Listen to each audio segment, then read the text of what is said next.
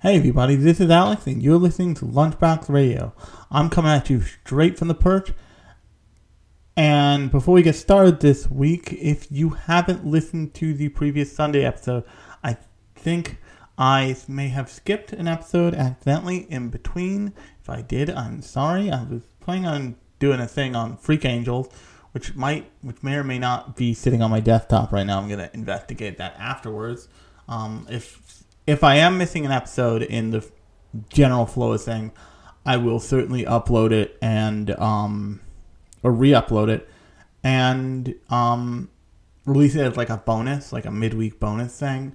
But so look forward to that. But the thing that I would super encourage you to listen to is to go listen to the Attack on Titan episode that I did probably about 2 weeks ago now, and that is a 2-hour-long meditation on friggin' Attack on Titan, because I shotgunned that show in like 3 weeks, and I'm insane, but definitely go listen to that. But today, what we are going to be talking about is a little show called Orbital Children.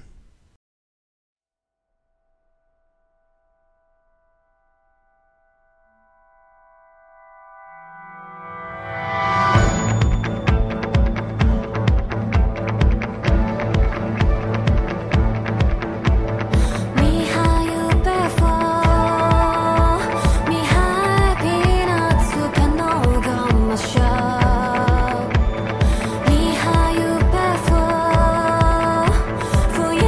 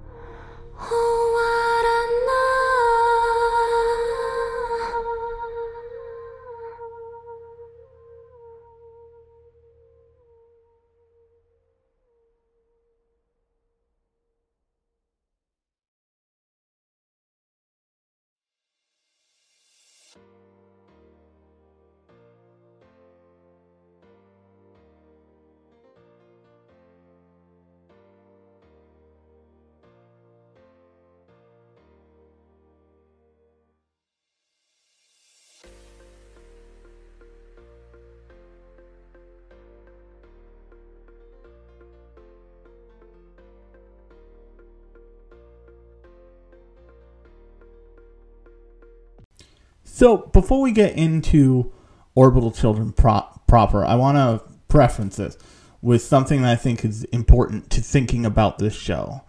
And that is the idea of commercialization and the monetization of art. Because the bottom line is any popular thing, or even unpopular thing, quite frankly, that you have seen and loved had been served to you in a way that gets money out of you somehow. If you watch it on YouTube for free, nothing that's free is really free. There's ad dollars swirling around you in every case, in especially YouTube, but everywhere. If you watch it on Netflix, you're paying soon, starting I think March 7th, $15 for the pleasure. And that has, especially on Netflix, determined the way shows have been made. Now, there are always exceptions to the rule. There are always things that Netflix doesn't really control, like, say, I think one of the seasons of Castlevania was a total of 4 episodes, and another one was, like, a total of, like, 6. So, there's, like, push and pull there of what maybe a full season of something means, of what maybe a full series looks like.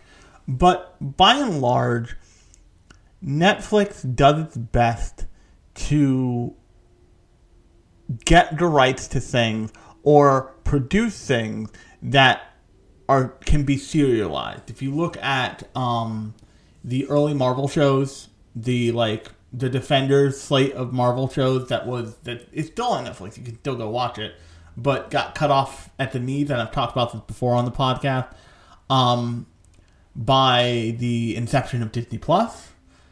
Those shows are all very clearly like, you watch the first season, you want to see the second season, just like the first season, will only be on Netflix. So Netflix has hopefully got you hooked, and you're coming back, and you're paying for the subscription. Usually people forget about the subscription, and they just pay for it until the next year, and then they've got a whole year worth of, like, at that point, probably like $8 to $12 a month out of you. And the long and short of it is that's the way Netflix monetizes the form of art it produces, which is live action animated TV, basically. On-demand TV, basically. That's why I thought ultimately that Orbital Children is so interestingly unique as a property for Netflix to, and I'm not super sure. I think Netflix is certainly on as a producer because it's done with Production Plus H, which has been well known to. Actually, Avex Pictures produced this, so they may have bought the rights to it. But the long and short of it is that it functions much less like a wholly unique, like a Netflix thing does. I'm also watching right now Ozark, and Ozark has been running for 4 seasons, and it is this big Netflix drama about money laundering for drug kingpins, basically. And it's clearly built to keep you hooked and get you from season to season, from episode to episode. Orbital Children isn't. Orbital Children's job is to get you from episode 1 to episode 6. This is a 6th episode saying, if you were really determined, you could watch this in a day. Seriously. You could just binge the whole thing in a day. And what that means with the show is it has a much different pace, and has a much different feel. I haven't read all the way through the My Anime List. Through the My Anime List of entry, but my gut feeling, just because of the style and the kinds of things that it deals with in the story, which we'll get to in a second, is that it is it is in some way related to the show Denocoil. And my suspicions were kind of confirmed with that, because actually, let me click on AVEX Pictures and see what else we got here. My suspicions were confirmed with that, because it was after I finished the show. Actually, I was like backed out of its page, and there it was, Denocoil staring me in the face. Not dubbed. I was not that lucky. And I own Denocoil actually on DVD in two separate DVDs. But my point is that someone at Netflix made a deal somewhere, and now these two very good shows, the two very good shows, are on Netflix. And that's not super uncommon. If you look at a lot of different things, you'll notice that, like, oh, this came on, and then a couple weeks later, this came on, and it's from the same studio or the same creative team or the same original author, and there's usually some synergy there. I just made the synergy weaving sign with my hand.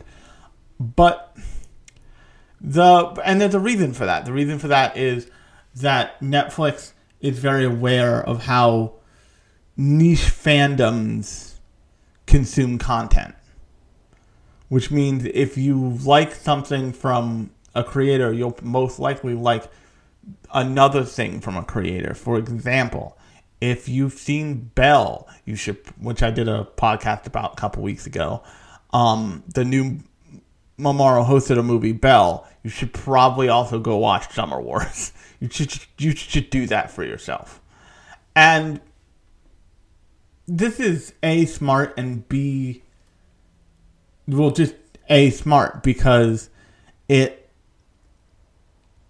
keeps people on the service. It gives people an instant answer to what else has some combination of these people made that I can go watch right now, and it keeps people on the service for longer. What surprised me so much about Orbital Children is that there is really no grasping for a second order of episodes. You're getting what you get. You are kind of you're left with a nice end to the show that isn't so open-ended that they could just go back to it. Of course, anybody can go back to anything. That's neither here nor there. You can always kind of find a way, even if you can't find a way. Trust me. But it's a way cleaner cutoff than, say, something like Pacific Rim: The Black, another Netflix exclusive anime, that CG anime of all things, and this is nice because it's not CG. That I covered, that was so expecting to get a second season, and as far as I know, a second one hasn't been announced. Because that's the way people function with Netflix shows. Even the live-action Cowboy Bebop, another thing I covered on this podcast, you can go find it in the feed, very much was like, oh, you think you're done? No, we got a whole other season of shenanigans. Let's go. And that's how they introduced Ed and shot the final nail in the coffin that also went straight through their foot. But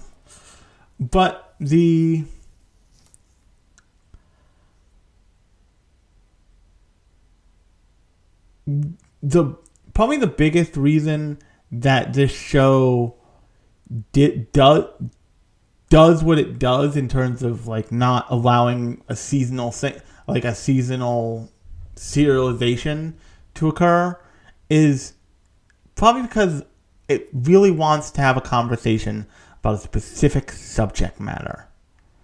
And it branches off a little bit in like key moments to like tell you like we know what's up, or the people responsible for this know what's up, but it also is very focused on the idea of the potential for technology and the potential for the prevalence of AI. It takes place in the year 2045, and it follows this group of kids. The main two are a kid named Toya and a kid named Konoha. And Konoha and Toya are both, I believe, about maybe 15, 14. And they are the last two living children who were originally born in space. And there were originally 10 kids who were first born in outer space. And the previous 8 died. Konoha and Toya, by the way, spoiler alert for this show. If you want to go watch it, I highly suggest it. Go watch it right now on Netflix. Come back, listen to this. Toya and Konoha, along with the other 10 kids, to be clear, had this implant put into their brains. It was designed by an artificial intelligence that they call Seven, and the idea as they present it is that every significant like artificial intelligence is given a number. So there's 1 through 7, and then 7 happens, and 7 is like this incredible feat of artificial intelligence. But they also have like less powerful artificial intelligence systems that like run their lives and like do medical shit and all this other stuff. In fact, there's like a ship assistant / tour guide named 12, who is an artificial intelligence on the spaceship that this show's version of Deagle owns and operates and maintains. But the reason why they're owning, operating it, and maintaining it is for the express purpose of Konoha and Toya to continue to live there. Basically, like they are kind of one part tour guide, one part zoo animal, one part like prisoner, essentially, because they can't go back down to Earth, because they can't handle Earth's gravity because they were born on the moon, and so their bodies have no concept of what Earth's gravity feels like, and everybody's like, there's 2 ways this is going to go. It's either they're going to get out and they're going to like be tired all the time and then they'll be fine after like a couple months, or they'll get out and their bones will turn to dust. And we here at NASA, not the NASA I'm about to talk about, they have a international organization that's like the UN called UN2. We here at UN2 are pretty sure that their bones will just turn into dust and blow away in the wind as soon as they touch down. Like, not great.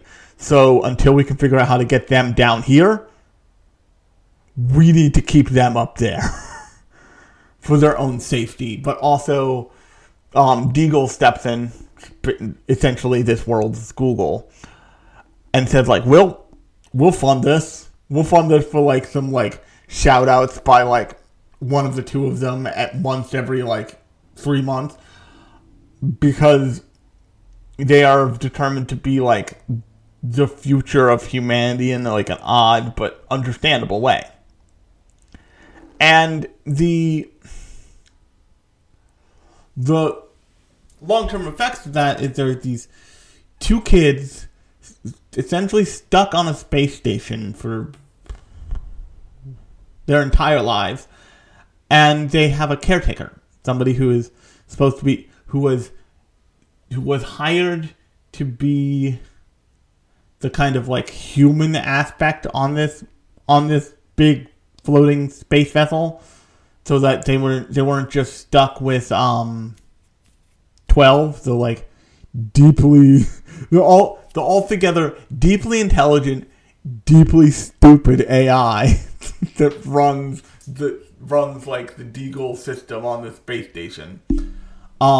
There's also Mayor Sagami, who is like the head of who's the mayor of this quote unquote space hotel, and it's also Toya's uncle. And they essentially live there with this woman named NASA, who you meet, and she's revealed to be like all at once their caretaker, their medical overseer, and they're like cat wrangler essentially. And she just kind of hates kids. She's kind of like unironically, uncutely, just like, fucking children suck. Why did I take this job? Oh yeah, a lot of money, but not enough money to do like the 3 jobs that they did not tell me I was doing when I thought I was only signing up for one of these jobs. But the money's so goddamn good, and also I'm stuck up here, and it sucks. And her name is actually NASA Houston, and that's like taken as as the kind of joke you would expect it to be. And you come in on this show, and you come in the show in the first episode where three kids who have won a contest that Deagle ran to go to this space hotel and like experience it, because this is the first of what you're led to believe is not a large amount, but a decent amount of space hotels that have been designed explicitly for kids, like with children as the main like people it's hosting. And so you meet the 3 other kids in this thing. You meet Tayo, who we'll get to in a second. You meet Hiroshi, who's about probably the same age as Toya and Konoha, and all the kids are in the same like preteen to early teen age kind of thing. Hiroshi is like a science, math, kind of nerdy, over enthusiastic kid who's like enthralled with Toya because Toya is like a space child, and also Toya is the most healthy of Toya and Konoha, so he is kind of constantly forced in front of the camera to like read Deagle ad copy the most. Also, he happily does it because it means they don't bother Konoha, who is not doing great, and we'll get to that later. Mina Misasa, I think, or is her name, and she's Hiroshi's younger sister, or at least that's how that's kind of how it's posed. I think she's Hiroshi's. Actually, she's Hiroshi's older sister, I think. But she is like a budding social media obsessed tween girl, so pretty standard.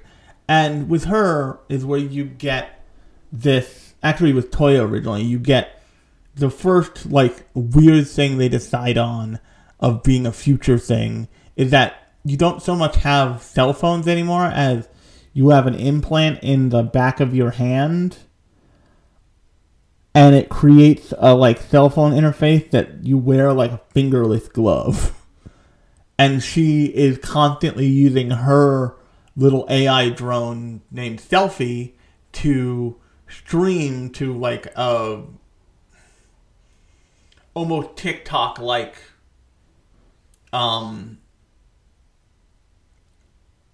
or better yet, Instagram. Actually, TikTok is perfect. Almost a TikTok like or Instagram Live like social media app. and she's got like 30 million followers or something. Toya, as an orbital child, essentially, has like billions of followers.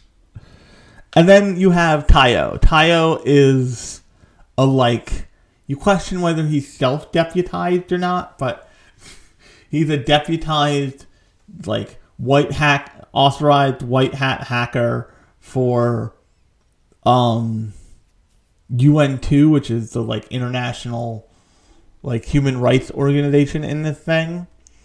And he ultimately comes to the space station to arrest Toya, because Toya is screwing around with AIs. So here's where I'm gonna vault forward in the information the show gives you in a little bit, kind of, because the reason why Toya is screwing with AIs is he's trying to remove what's called the intelligent limiter on his little on this little ball on this little black round Death Star looking ball droid that he has that follows him around. That's his droid personal assistant. And the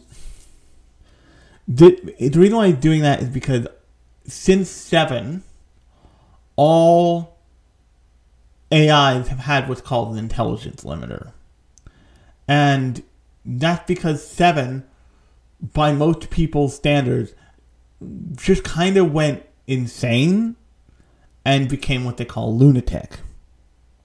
And lunatic is this insanely bizarre, ultra conceptual, super intelligent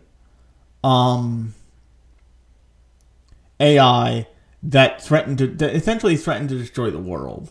And ultimately 7 died. The artificial intelligence died. It's the way they refer to it. And it left humanity with what's called the 7 poem. And you hear specifically NASA talk about the 7 poem more than anyone else, really. And that becomes a plot point when you find out what you find out about NASA, which I'll get to. But the reason why Toya is trying to release the intelligence limiter is because he's trying to get to lunatic. Because what he wants to get to ultimately, he wants to get to be able to fix his implant and Konoha's implant. Because the implants were supposed to dissolve at a certain point. But they haven't. So as these kids continue to grow, they continue to cause both of them problems. Konoha significantly more than Toya. And this has led to the death of the other 8 children born in space, because their implant didn't dissolve properly and they had brain hardening and nightmare problems.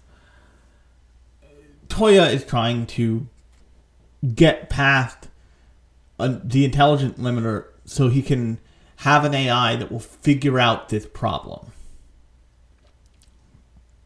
and and also repair the implants, so him and Konoha can just live their lives. Especially Konoha, because he very clearly cares a lot for her. You're not led to believe, and this is something I appreciate about this show, is there's a kind of love, there's a kind of caring, there's a kind of relationship that is easily mistaken for I love this girl or I love this person, when really what it is I have a closeness to this person I can't have with other people. And I understand that really well because I am a disabled cancer survivor. And I have met a couple other disabled cancer survivors who I really get along well with. And our disabilities are close enough where it feels like we know each other in a way that other people can't know us. Like, we know the struggle of, like, doing something with one hand or something like that. But this show kind of goes out of its way to say, like, they're not necessarily in love, but they need each other in a way that's really significant, because they're the only two people in their particular predicament in the world. So if one dies or goes or whatever, the other is left completely alone and doesn't have anyone to share the kind of melancholy of being a preteen kid stuck on the International Space Station with no way down or out. And so you're presented with this dynamic. You're presented with the idea that Toya kind of hates people from Earth. He doesn't really hate people from Earth. He doesn't have a whole lot of respect for them. And the reason why he doesn't have a whole lot of respect for them is really twofold. Firstfold, he sees them as limiting AI intelligence because they don't want what Seven wanted, which was ultimately to kill off like 36% of humanity so that the rest of humanity could survive. And he also doesn't like them because he doesn't, and he said this later in the show, he doesn't really comprehend what that means. He knows the math of it. The math of 30 is not 70. 30 is the minority amount of humans that on Earth, which I won't be included in because I'm up here, need to die so humanity can go on living. And this show does a really good job of showing the flaws in the like mathematical arguments that people make in terms of like global warming, in terms of global warming essentially. And it has this real effect on you because it shows these facts hitting these young kids. And at first you see a kid like Toya react like, yeah, this is what we need to do. Like 36% of people just need to die.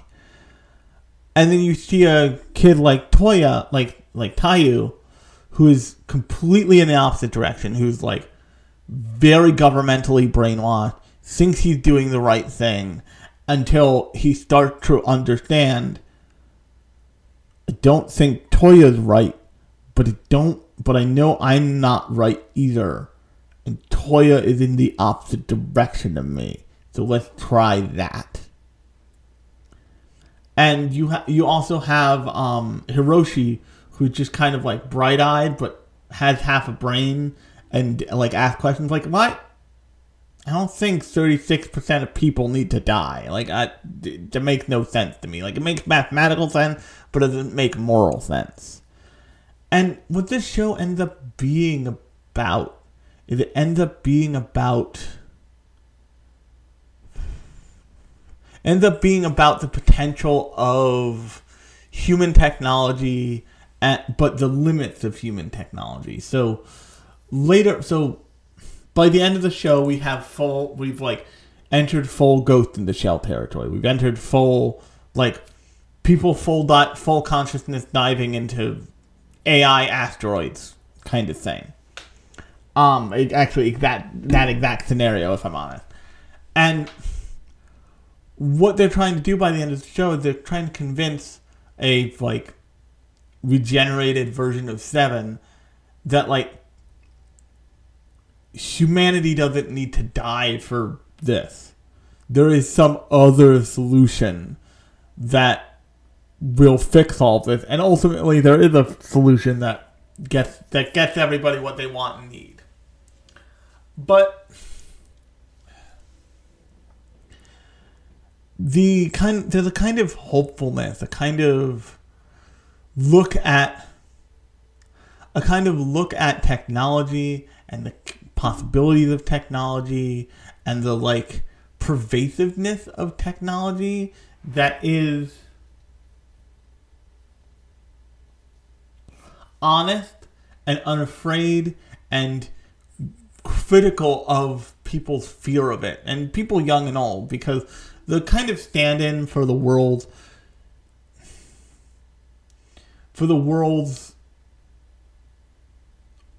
what's the best word for it? For the world's fears about what will happen if AIs are allowed to kind of run rampant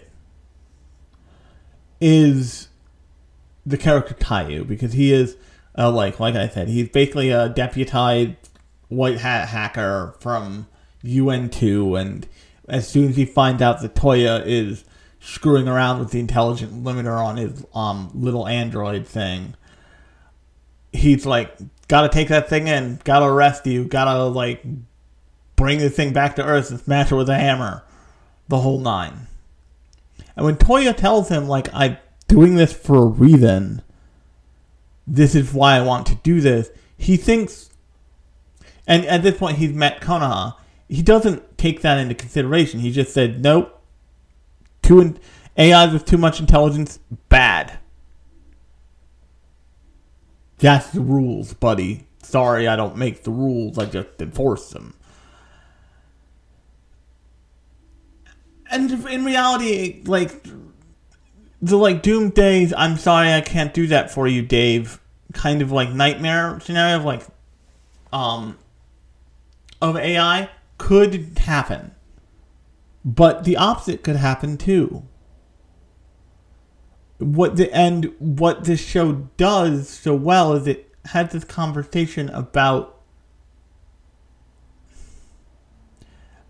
the hills and valleys of technology and specifically AI, and it does it using a cast of characters in the form of the children who are in the show, who are pretty bright-eyed and pretty devoid of the real fear that has been kind of stirred up around AI tech even now. Like, you listen to Elon Musk and he said AI is going to kill everybody. Also, my car can drive itself. You listen to lots of people about AI and there's like this doom and gloomism that happens. And as an abstract, to give you an idea, if you listen to a lot of people about the economy, the economy can be doing very badly. Like, the jobs market can be all screwed up. There can be massive amounts of inflation. Nobody can find enough workers. If this sounds familiar to you, my apologies for being in America when it's real weird. But the other truth about the economy and about all those facts is when the economy is at its lowest is when the people who are lowest in the social order of things can have an opportunity to grab on to the very bottom rungs of the ladder and start climbing. When one of the criticisms of the last financial crisis, before the one we just had, because we have one of these every decade or so apparently, was that they didn't let the economy languish for long enough for people of color and disadvantaged people to find their way into it in a seamless way. That ultimately does happen. If the economy is being pumped full of cash, there's an amount of time you can do that where it helps everyone, not just the people who were doing okay before it all went bad. And everybody's so worried about the consequences of just pumping cash into an economy that they don't think about the benefits. They don't think about the fact that, like,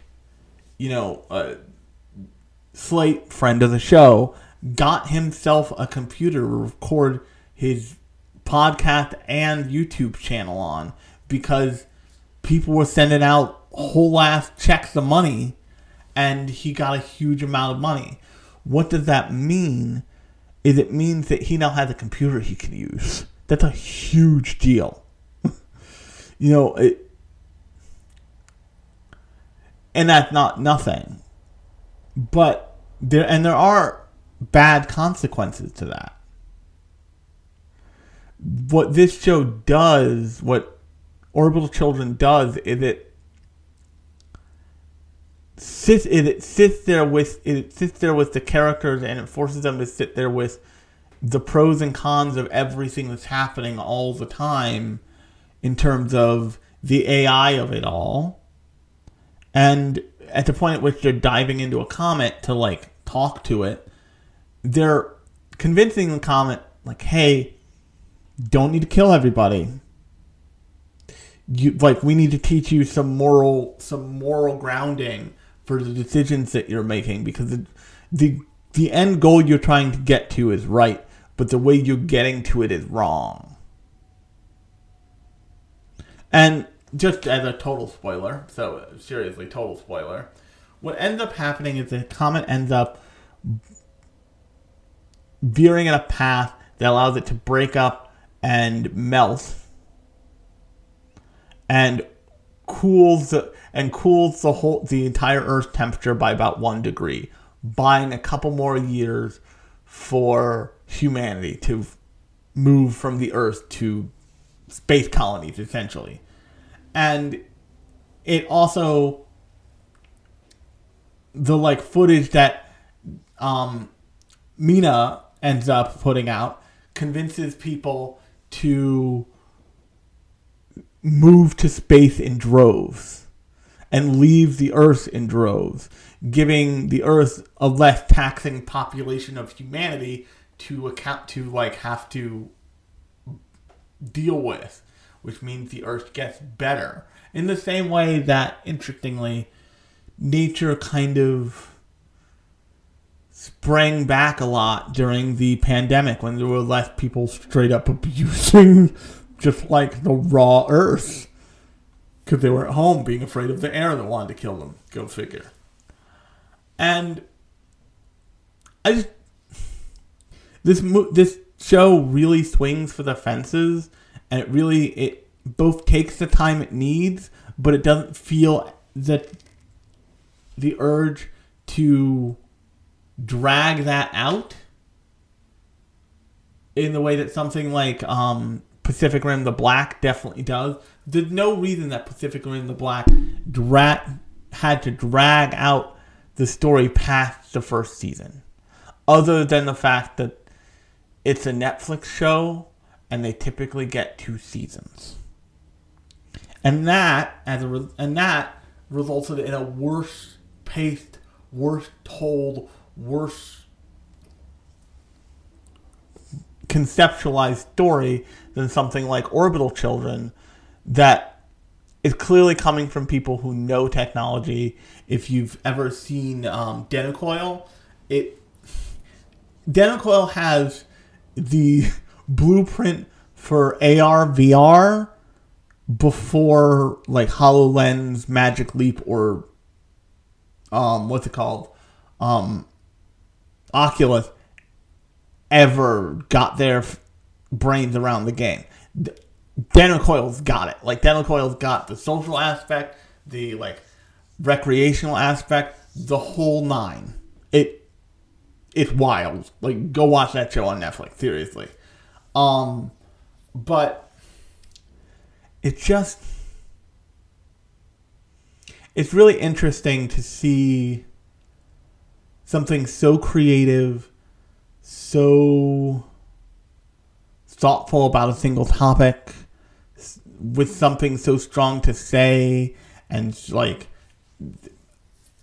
they're dealing with very real subject matter that gets a wider release because the content machine needs more food, baby. And that's really what amazed me about this show is like, and kind of what amazes people about a lot of the really good things is like the thing that we all forget about all the like content houses, I'm going to call them, the streaming services, is they have to produce things worth paying for. And as they start to charge us more and more, those things have to be better and better. Like you need something as kind of like stunning in its way as BoJack Horseman to justify telling someone now spend $15 on this, please. You need an Orbital Children to tell someone like, oh, you want to watch the best anime in the world. You want to watch some of the best anime out there. Then you're going to have to give us $15. You done with Orbital Children? Have you seen Super Crooks yet? I did a episode of Super Crooks. That thing of the fucking supervillain movie mashup with Ocean's 11, and it's incredible. You can go listen to the episode I did on it in the feed, and go watch that show on Netflix too. It's goddamn great. But on that note, if you like the podcast, unless I go totally insane, the new episodes come out every Thursday and Sunday. Thursday is like this, is about an individual show or property, and Sunday is a more metatextual show about the fandom, things I'm thinking about around anime, the industry, that kind of thing. So until next time, I've been Alex. This has been Lunchbox Radio, and I'll talk to you on Sunday.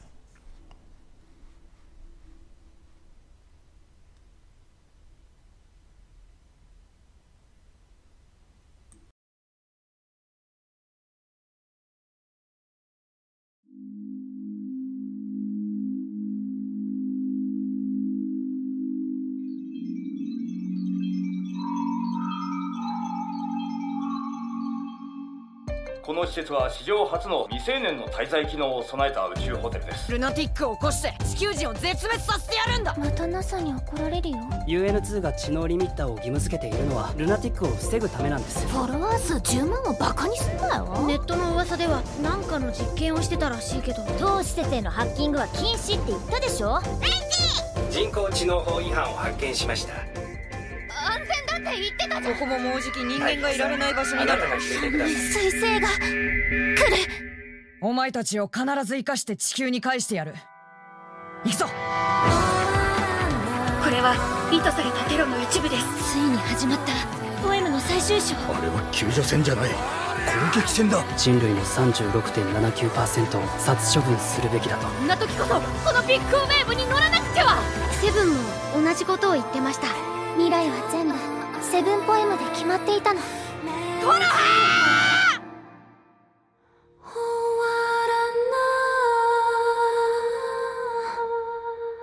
私たちは皆さんのお役に立つことができましたでしょうか。